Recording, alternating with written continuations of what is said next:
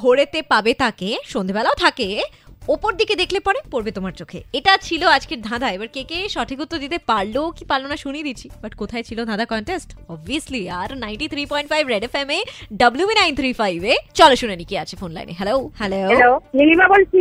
বৌদি বলো কি হবে উত্তর? অ্যানসারটা হচ্ছে তারা। আরেকটু ভাবো, তারা কিন্তু অনেকগুলো হয়।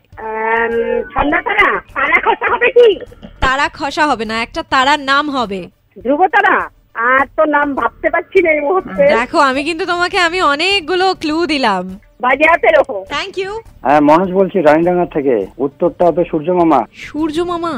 সূর্য মামা সন্ধ্যেবেলা কি করে দেখা যায় গো? চাঁদ মামা। কোনো মামা জেঠু পিসু কিচ্ছু হবে না গো আজকে, ভেরি সরি। আচ্ছা আরেকটু ভাবো, ভেবে আমাকে ফোন করো কেমন? ওকে। না না হলো না হলো না হলো না গো উত্তর হলো না। উত্তরটা হতো শুকতারা। এত ক্লু দিলাম ধরতেই পারলো না। আপাতত একটা কাজ করো, তুমি 93.5 রেড এফএম বাজাতে রহো।